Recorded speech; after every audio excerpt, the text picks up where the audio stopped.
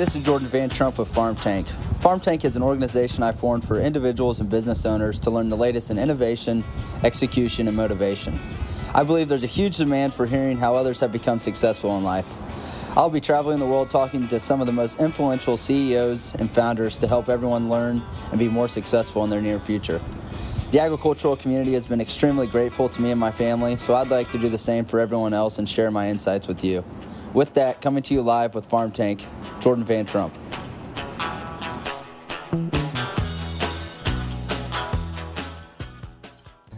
This episode of Farm Tank is brought to you by AgSwag. AgSwag focuses on returning an ROI when it comes to corporate swag and client gifting to really take your business to the next level. AgSwag offers creative ways to build a winning culture in your business, smart strategies to lower customer acquisition costs, and a true vision to help your business improve customer retention rates. I've used AgSwag to help build the culture at Farm Tank, design logos, design t-shirts for special events, and really come up with a customer retention program to really start building brand ambassadors for my business. My theory is I can work with sweatshirts.com out of China that knows nothing about my business or agriculture itself, or I can use AgSwag, who are boots on the ground, submerged in agriculture every day talking to farmers. I really use them as a sounding board when it comes to making decisions about corporate swag and client gifting. I know they're working with a lot of big companies such as Crop Risk Services at the moment, CGB, Lathrop and Gage, and they're even working with the local farm to help them with employee retention and customer retention problems when it comes to buying grain, renting ground. They're even expanded out into some construction businesses. I know they're working a lot with real estate companies. They also have a CEO challenge out there right now as well, and you can contact me about that, and I'd be happy to send it your way. But it's 7 secret questions to challenge every CEO, and I know they haven't got any CEOs to actually get all 7 questions right, so it might be a good challenge just for you to try if you want to do AgSwag or not. Be sure to give AgSwag a call at 816-221-SWAG. They're always the go-to creative resource for swag and unique client gifting ideas.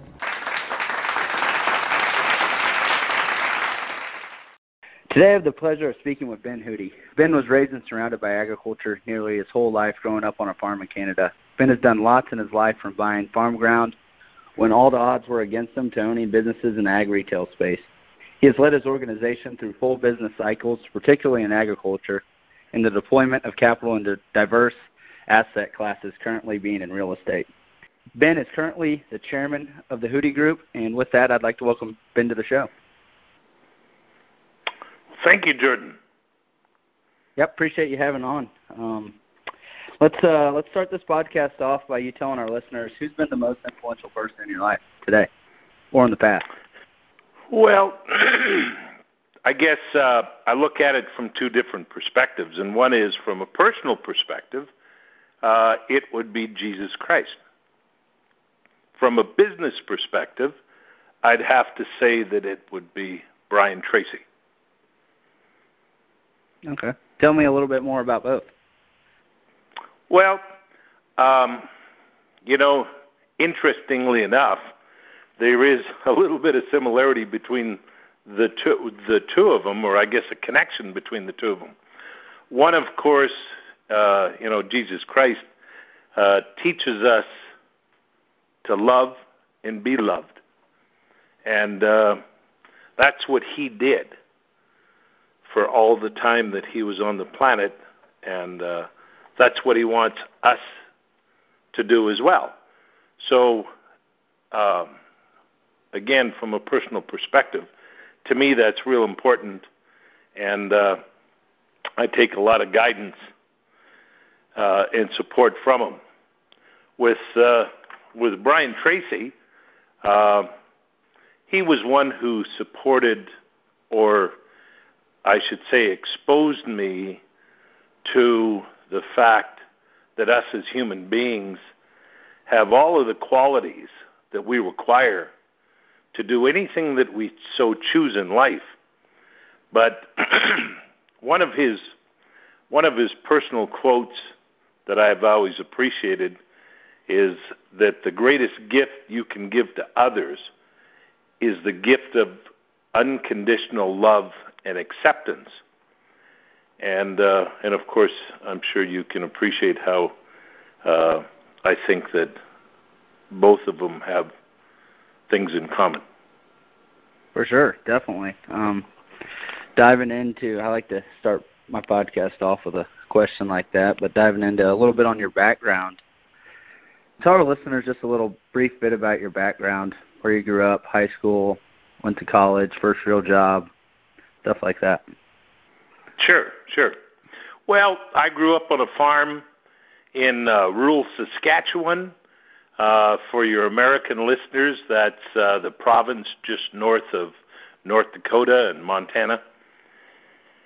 And I attended high school at the local community of Campsack, which would have been the size of approximately 2,000 people. Our farm was closest to a community by the name of Norquay, which the population was 500 people, and so that's where I had gotten my start. Now, early in life, I had become,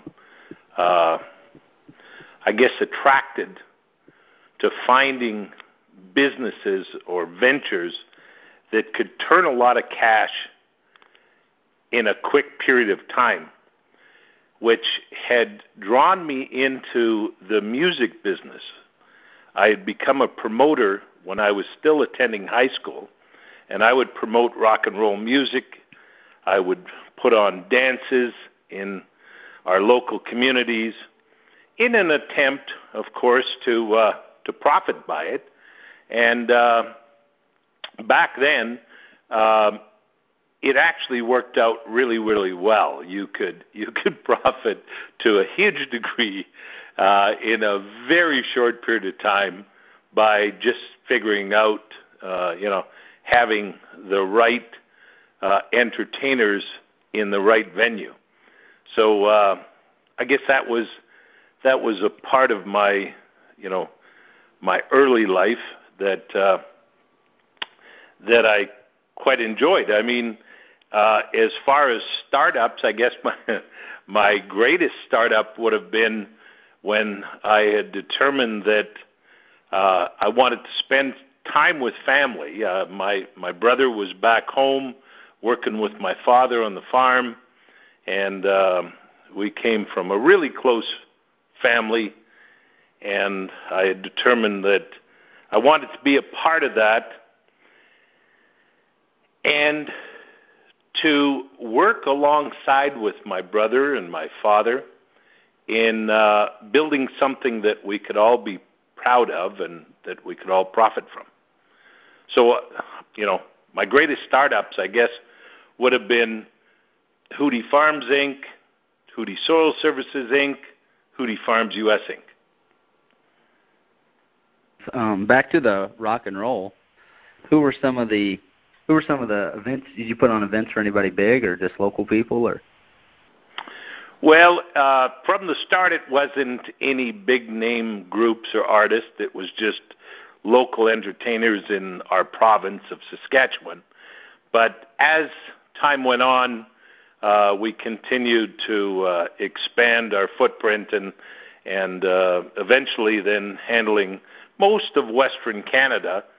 And now I know that none of these groups will be familiar to you, but we did have some involvement with the Stampeders. We had involvement with Sweeney Todd. That was, back in 1996, had the number one song in Canada. The lead singer was Bryan Adams. That might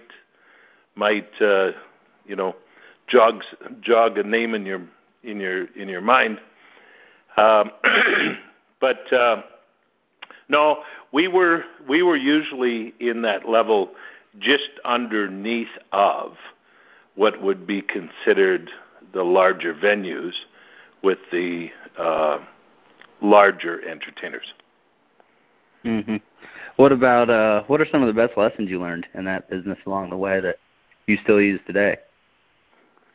or failures that you learned the most from?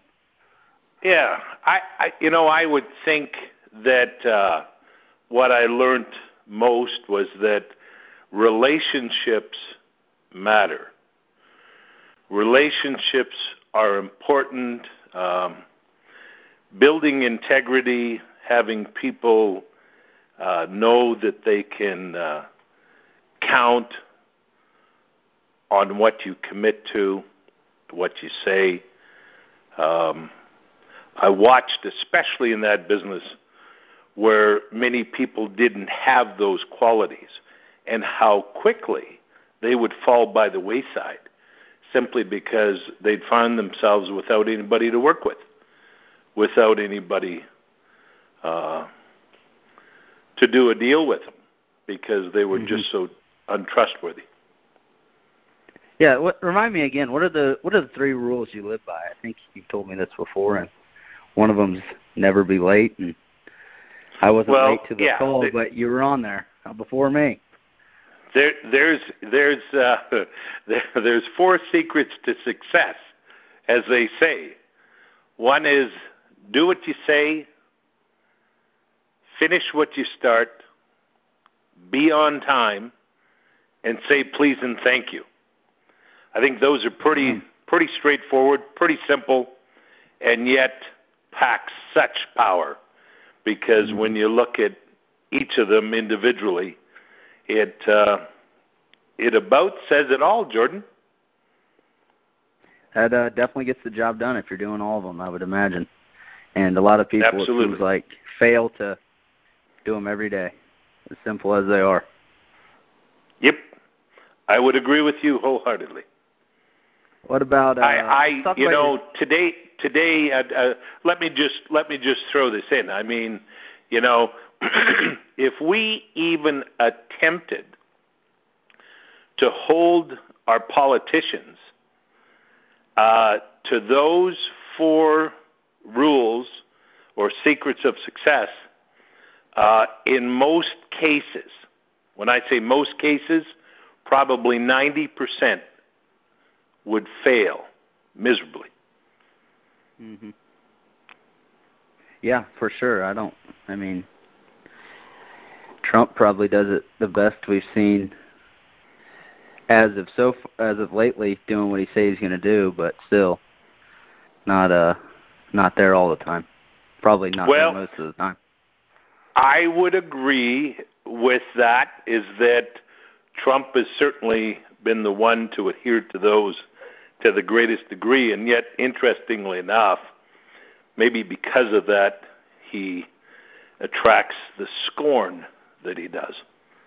But we regress into politics.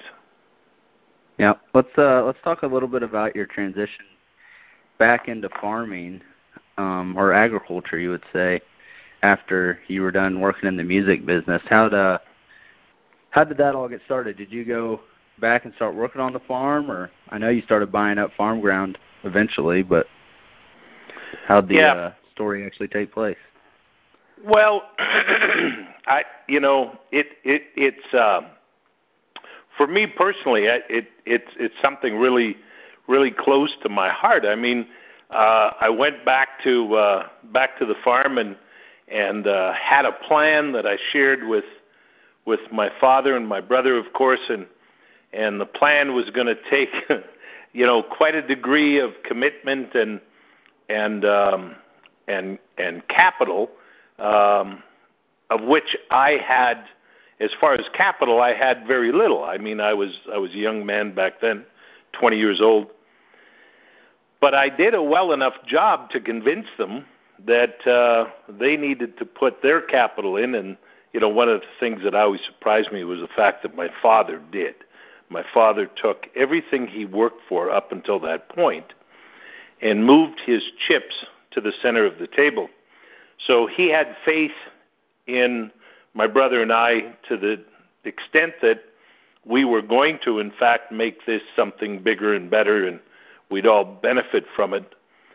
And that's what we did. And we saw the multiplication of our our capital, of our equity, as being extremely important, and it was our sole purpose to continue to build our net worth.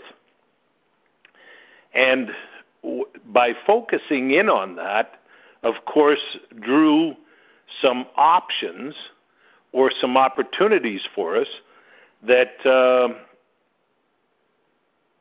once we'd research and determine that we were on the right track, we would adopt them and work them forward to the greatest extent possible. Yeah. What about? I know after you guys got working, and then my dad told me you guys eventually started buying up a lot of farm ground when everyone else was selling their ground. He said you and your dad were butting heads on the situation, and I just kind of want to know what drove you to keep buying the ground and the confidence you had to know that it would eventually work out at the end. I'm just wanting to learn a little bit more about that experience as well. Sure. Well, that came along with us being introduced to cycles. I guess, when I back up far enough, we've always been students of the markets and trying to determine, how exactly this price discovery would take place and what were the drivers, what were the influencers, and, paying attention to them. Well, through that process, we were introduced to long-term cycles, and long-term cycles that exist in every asset class that's out there. And we found it fascinating when we applied the cycles theory to ag assets, in particular farmland. The more research we did, the more study we did, we found that we were entering into a period of where we could very well see a rapid increase or appreciation in the value of farmland. And, we had determined that the way to build our balance sheet or build our net worth was to put as many acres on our balance sheet as we possibly could. And you're right, or your father's right, is that when we had come to become really convinced of that and comfortable with it, we hit the gas pretty hard, because within a period of not many years, we bought up 20,000 acres in Canada, and we bought up 18,500 acres in the U.S. And you have to understand that most of those purchases came by adding, a quarter section, a half section. Maybe there were times where there was 2 or 3 sections, but it was for the most part the small deals that took a lot of time to put together, but nonetheless, we had gotten there at a time just prior to what's now referred to as the Great Commodity Supercycle, that probably got its start in about 2007 and lasted till 2012 or 2014. So we had our balance sheet loaded up quite well going into that period, and of course we had a couple of benchmarks that we had waited for in order before we had started to divest. We had reached those benchmarks, and we pulled the trigger and sold out of all of our farm ground, both in the U.S. and Canada, and our farm retail business up in Canada as well. Was there ever a time in that process when you thought the idea was ever going to fall apart, and you're like, "This is it, guys. I don't know if we're going to make it any longer"? Or is there any painful times like that? Or we were certainly challenged financially prior to this period. I mean, ag, I'm sure any of your listeners would appreciate, has gone through some awful tough times, and there was once in the late 80s when it had us on our knees financially, and then about the mid-90s again it had us on our knees financially. But really, when we started to buy up farm ground, that's when we started to see a little bit of light at the end of the tunnel. We saw increasing commodity prices, which, added to our profitability, of course. And lo and behold, ag assets became probably one of the sexiest asset classes that were out there for at least a couple of years. And so it was quite gratifying. You mentioned button heads with my father. That wasn't necessarily the case. I guess there came a time when we were running so hard. As you can appreciate, I mean, right from the very start, we had about 700 acres that we had owned, and this would have been, of course, in the early 80s. And, we took that operation to over 38,000 acres. So even though he was pretty comfortable with what we were doing, there came a point in time when he was old enough and he said, listen, you know what, I think I'm going to get out. I want you boys to take me out. This is a little much for me now at this point in my life. But at that time, he was like 75 years old. So just looking for a little more security and not necessarily riding as close to the edge as we were constantly. Yeah, definitely. That's a conversation me and my dad have at times. He's like, yep, you're gun-ho, and I've been gun-ho in my life, but not near as gun-ho anymore. But I definitely feel you there, and we have those talks once a week, once every couple of weeks, so it's always good. Sure. But what about farm ground now? Are you following much of it right now, or what do you see happening? Well, no, we aren't. We're you see when one studies the cycle in each of the individual asset classes, you come to determine the duration of the cycle. And one of the things that I guess is, from our perspective, a little discouraging about the farmland cycle is the fact that it's so long. And really, it's 2 30-year cycles put together for a 60-year cycle. And my goodness, you don't get much of a chance throughout your lifetime to experience that. So for that reason, it's just too long in duration.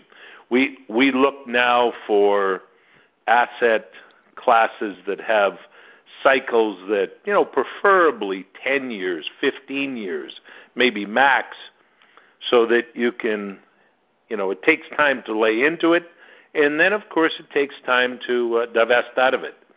So almost the shorter the better in terms of the duration. Yeah, I've talked with my dad on some of those cycles, those longer ones, and he's like, yeah, you can really bank some massive profits, but you're only going to have a chance to see one of them or two of them maybe in your lifetime. So I've already seen one when I was just a little guy in high school. Didn't have much opportunity to do much then, but he's like, you better be ready for the next one when it comes around. Yep. What about ag retail? I know you got into ag retail space, Hootie Soils. How'd that come about? Why'd you guys decide to start getting in that business? Well, we got involved in the ag retail business in the early 80s. In fact, 1983 was when we incorporated Hootie Soils. And it came about out of need. Our own farm then required particular goods, products, services that we looked around and there just wasn't retailers in our particular area at that time that were providing what we so required. So we had determined that it would be best for us to get involved. We had. We very quickly, were blessed and with business. We had many neighboring operations that supported us, and it was really gratifying. It was a wonderful, wonderful way to have a system, a process, a business that would help one raise his family in terms of teaching them some of the more important things that we had determined that they required to learn. Yeah, if you had to pick, let me ask you this: if you had to pick one key thing you guys did at Hootie Soils to let you be successful as you guys were, what would it be? Would it be relationships like you talked about earlier, or business fundamental skills? Absolutely. We had come to determine that the more time, effort we put into securing our customers' success or helping them to build their operations successfully, the greater benefit we derived financially and otherwise. So it was all about customer service and concentrating on their success that ballooned our success. Yeah. Well, what were some of the ways you did that? I'm starting AgSwag, as you know, and working with some companies, and I'm trying to help them build their businesses, you would say. From a personal perspective for me, what were some of the better things you guys did to help the farming operations grow? Well, we came up with a 3-part platform. And the 3-part platform was, number one, we helped our customers to maximize their productivity. Help them to grow the biggest, most efficient, lowest cost crops on a per bushel basis by maximizing their productivity. Then the second part was helping them to maximize what they got paid for their productivity. It was one thing to grow it, and we did have a lot of customers that had the green thumb, and they could do a fabulous job of growing the crops. Marketing them for a profitable price was another challenge all in itself. And so we would help them in that regard. And one of the ways that we did, of course, was by putting together, we had this imaginary, or I shouldn't call it imaginary, it wasn't. It was a virtual board of directors, which, by the way, your father sat on, whether he realized it or not. But we had a group of advisors, analysts, that we would pay attention to, and we considered them our board of directors that would help us make those marketing decisions from time to time. But that was platform number 2. Platform number 3 was after you help them maximize their productivity, help them maximize what they got paid for their productivity. Number 3 was helping them to build their balance sheet. And that was a little more involving than it sounds, because we would put together, their budgets and their cash flows and their balance sheets for them in a way that not only they could understand, but that their bankers and the people that they most were working with, suppliers and so forth, could understand and appreciate as well. So we did the whole package, and we found that for many of them, they may have had a talent or an ability on 1, 2, or 3 of or 1, 2 of the platform, or 3, but not necessarily would have all of them covered. So we could be of great assistance in one area or another, which built us, I guess, a reputation for the fact that the farm operations that dealt with the Hooties ended up having the opportunity to grow their operation, and to whatever extent that they would like to, and had all of the support in order to do that, financial and otherwise. So it was a model that worked really well for us. We were profitable, and we were happy for it. Good deal. Yeah, sounds like a elaborate plan and lots of moving parts. Back to when you were talking about my dad sitting on the board of advisors when he didn't know it. Let's tell us, a lot of my listeners are my dad's subscribers, and for all you out there that are listening, Ben was one of the first subscribers to our report.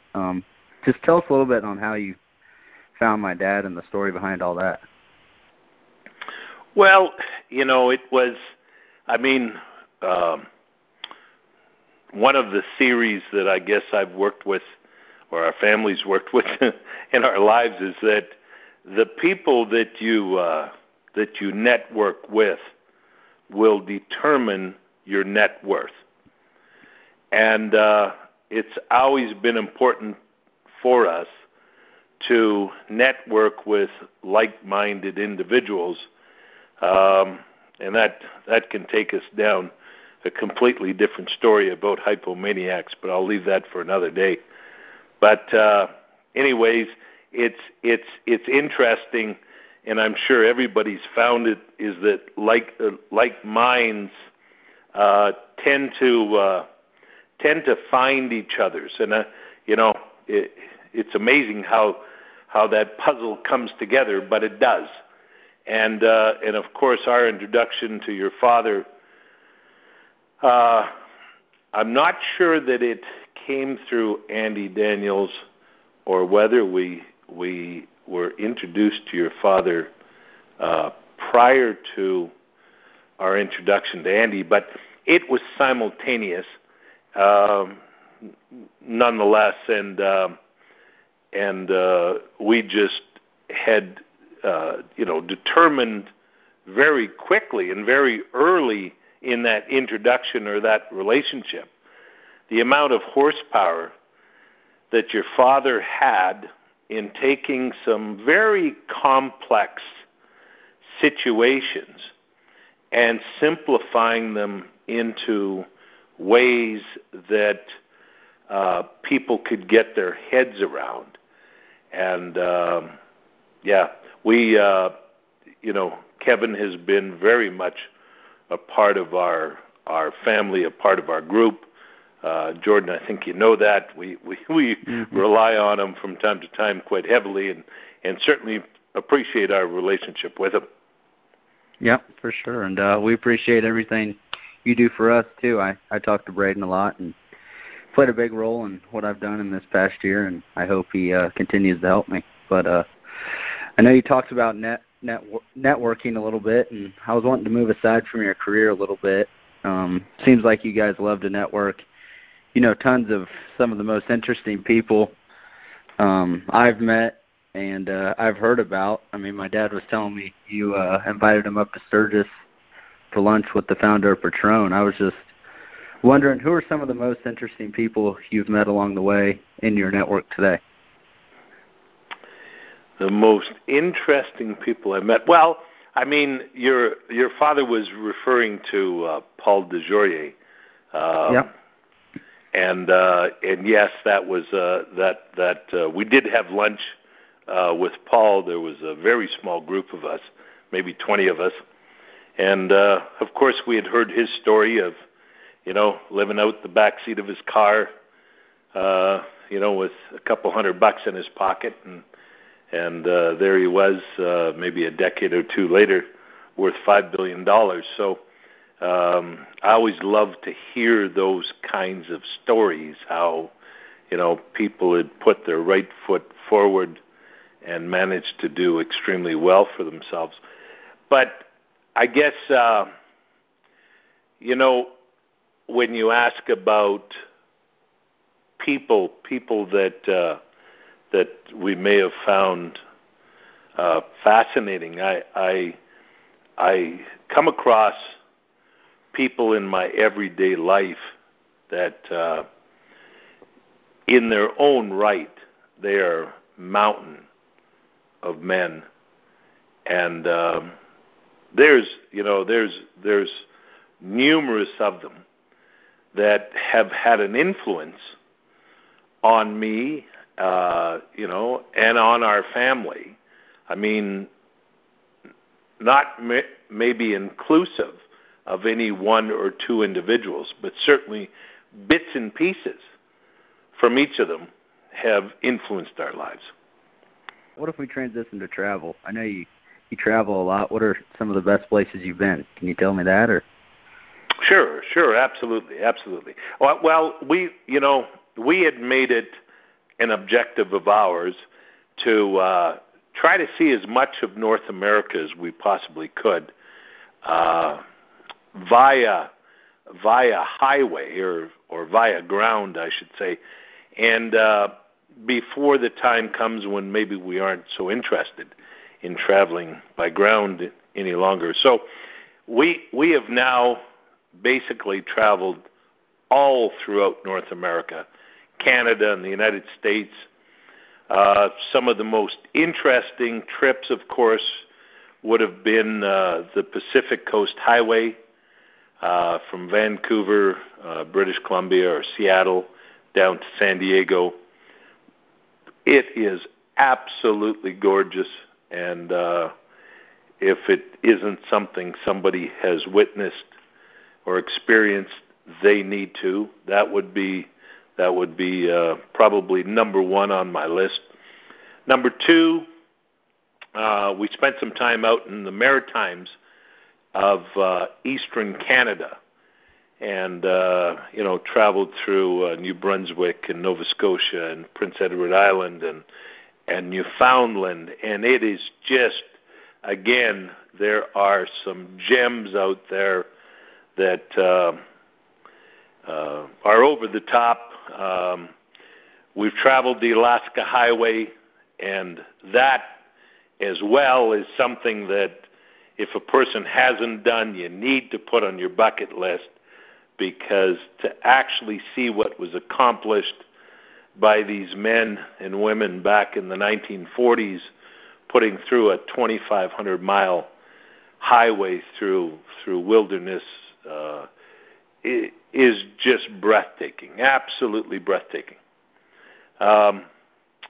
Also, we were quite surprised. We traveled the rim around the Gulf of Mexico, right from the bottom part of Texas, around through Louisiana and Florida and down into the Keys, and there are just so many places in North America that hold such grandeur and beauty. Many of them will come back to mind of memory, of course, and it just puts a smile on your face. So yeah, we've seen a lot of North America. I guess those two or three trips that I pointed out would have been some of the best we had. Yeah, we've done the 101 highway, and we're wanting to go up to Alaska, but haven't made it up there yet. I think it's just a time deal. But one more thing on the travel-wise I was wanting to talk to you about. You knew it was coming, and I know you can talk on it all day, but we don't have all day. But tell us all a little bit about these vortexes you buy properties around and that you believe in, or others believe in it as well. But Sure. Well, a vortex, for your listeners, is simply just a huge human battery charger. That's what it is. There's places on the planet that additional energy exists to 2, 3, 5, 10 degrees. I'm not certain scientifically, but when you find yourself in a vortex, you find your energy levels powering up and providing you the opportunity or the ability to deal through any issues that you may have had that you couldn't ever gather up the energy to deal through and decide prior to. So I find them fascinating. You know, it's funny you mentioned that. We had some friends from Canada here just recently. We went up and spent the weekend in Sedona. Sedona has 5 vortexes here in Arizona, and just a fabulous, fabulous place that, like I say, I mean, the battery chargers work real well, and we always enjoy them. Where else? You're the vortex hunter, we like to call you. But where else have you found these vortexes? I know you have one down in Cabo. You found by your place. Have you found any other ones recently, or? Yes. Well, I mean, the ones that I can mention in the United States, for instance, Coeur d'Alene, Idaho has a vortex. The Black Hills of South Dakota has a vortex. Garden of the Gods in Colorado, just west of Colorado Springs, has a vortex. Santa Fe, New Mexico. I mentioned Sedona, Arizona. You have La Jolla, California, Ensenada, California. You've got Black Rock out at Canapali Beach in Maui. My goodness, what have I missed? Yes, Cabo. We have one in San Jose del Cabo. Jordan, I'm quite convinced, though, that there's many areas, many places that vortexes exist, but people just haven't determined them to be. And what I'd offer to you and your listeners is that if you've ever found a spot, a place, where when you enter into, it just feels so comfortable. It feels so comfortable that it feels like this is where you should be, and in some cases where you should remain. Chances are there's a vortex there. Interesting. Yeah, I'm sure there's plenty of them out there. My parents are convinced their house out in the country is a vortex. And have you been out there? No, I can't say I have. Yeah, we'll have to have you out there at some point. One last thing on a personal perspective I wanted to ask is about all the charity work you do. I know you're heavily involved in giving back. What are some of your favorite events and charities you support? Well, I guess one of the favorite ones would of course be one of the ones that we started up in Canada called the Big Buck Run. I'm sure you've been told about it and you're familiar with it. Oh yeah, Braden's been trying to get me to come up there. Well, you should do yourself a favor and come up sometime. I know you'd enjoy it. The event was put on simply, or the event was organized simply to put like-minded people together and provide them an opportunity to network, maybe share some stories or some trials and tribulations, and find some work forward plans from that.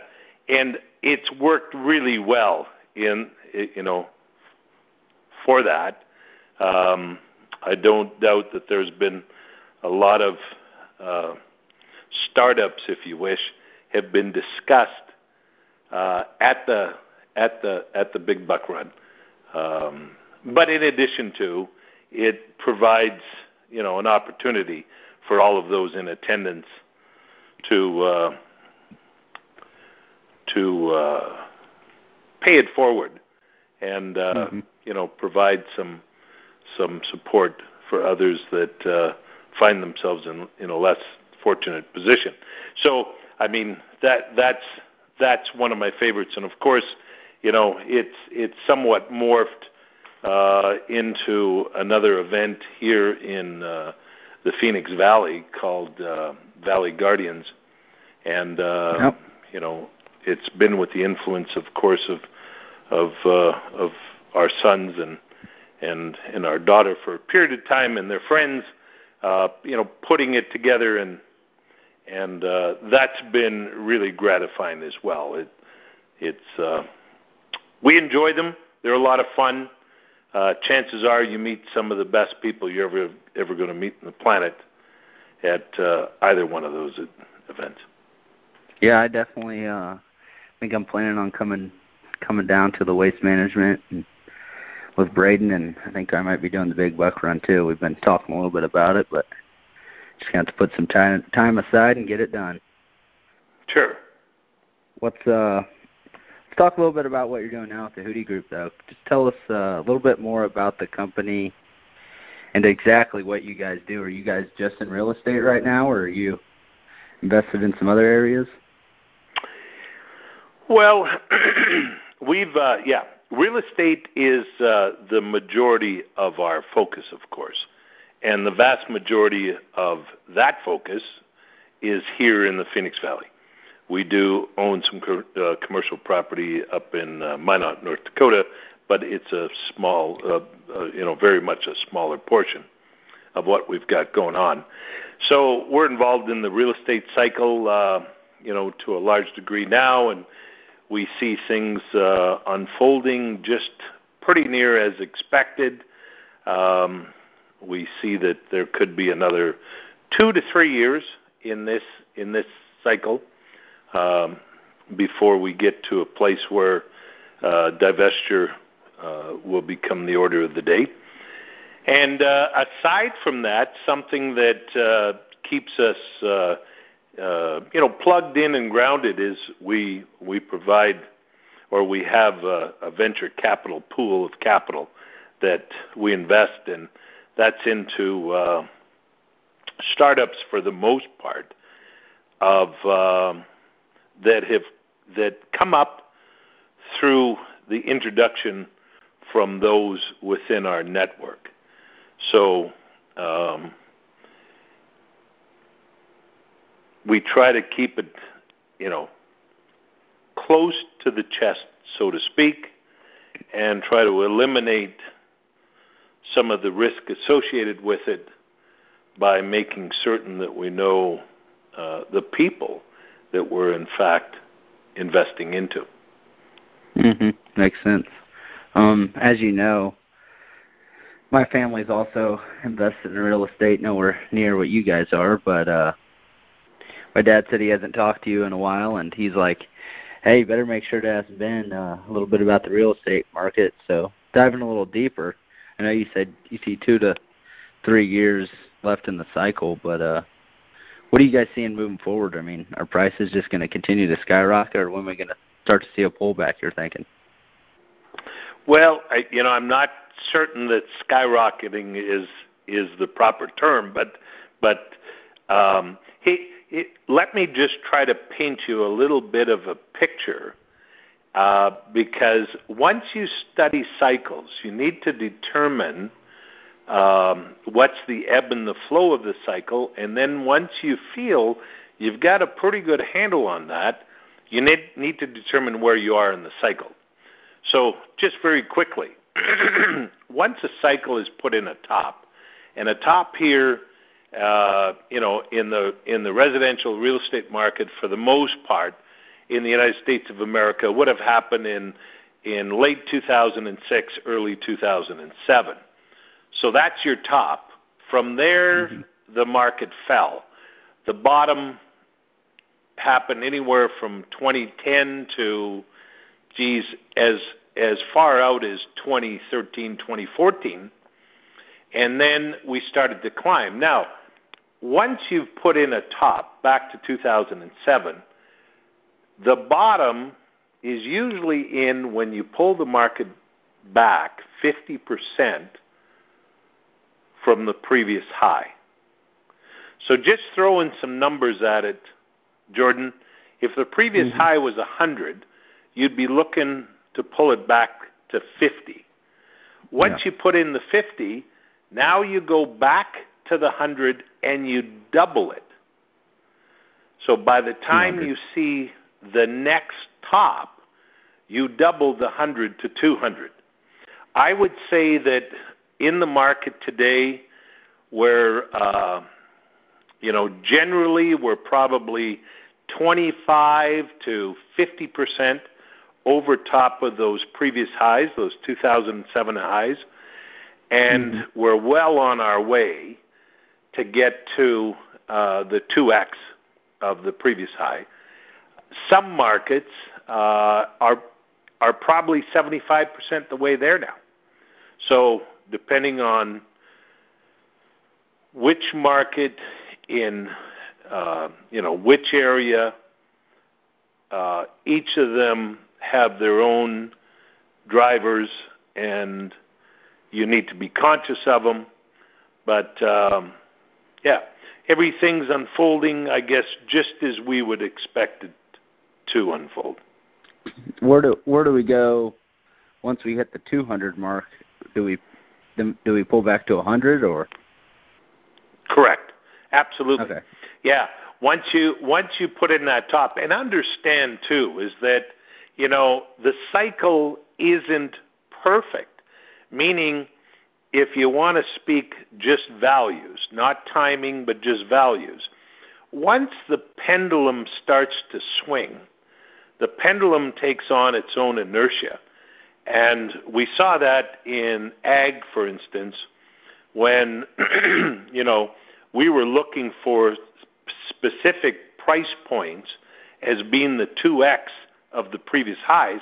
And when the pendulum swung, it swung past them to quite a degree, simply because of the inertia that it had. So, the 2x might in fact end up being 2.2 or 2.5 quite easily before that pendulum runs out of the inertia or the power or the force and starts to swing back. But yes, once that top is put in place and it's a 2x top, it swings back, and you pretty generally see another 50% retracement from the high. Yeah. What about? I wanted to ask you, where do you see the Hootie Group in the next 3 to 5 years? Do you think you'll still be pretty heavily invested in real estate, or onto something else? No, I mean, most of our activity today is in preparation for divestiture now. We're no longer buying properties. We're just, managing the ones we have and preparing ourselves for divestiture. Now, beyond divestiture, if your question is, have we chosen another asset class to dive into, the answer is no. We have a number of them on our radar screen, but we haven't specifically chosen 1, 2, or 3 of them. No. Makes sense. Before we wrap things up, though, I got one last question for you. I'd just love for you to tell our listeners one piece of advice or life lesson that's had the most impact on Ben Hootie.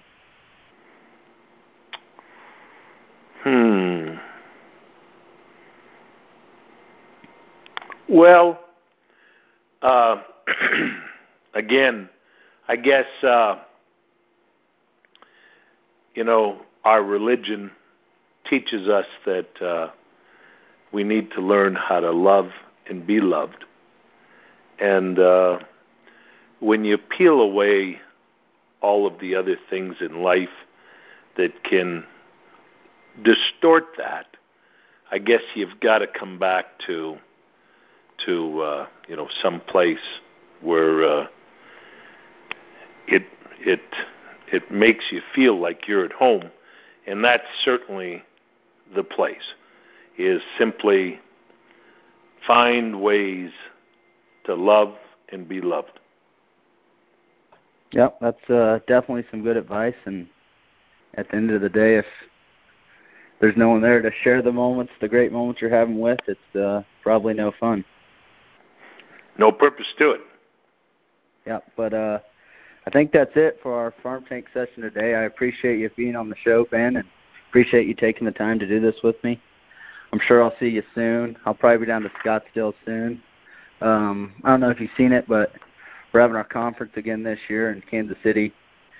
We changed the name to FarmCon, and got some pretty cool speakers there. I'll send you an email after this about it, but hope to see you there as well.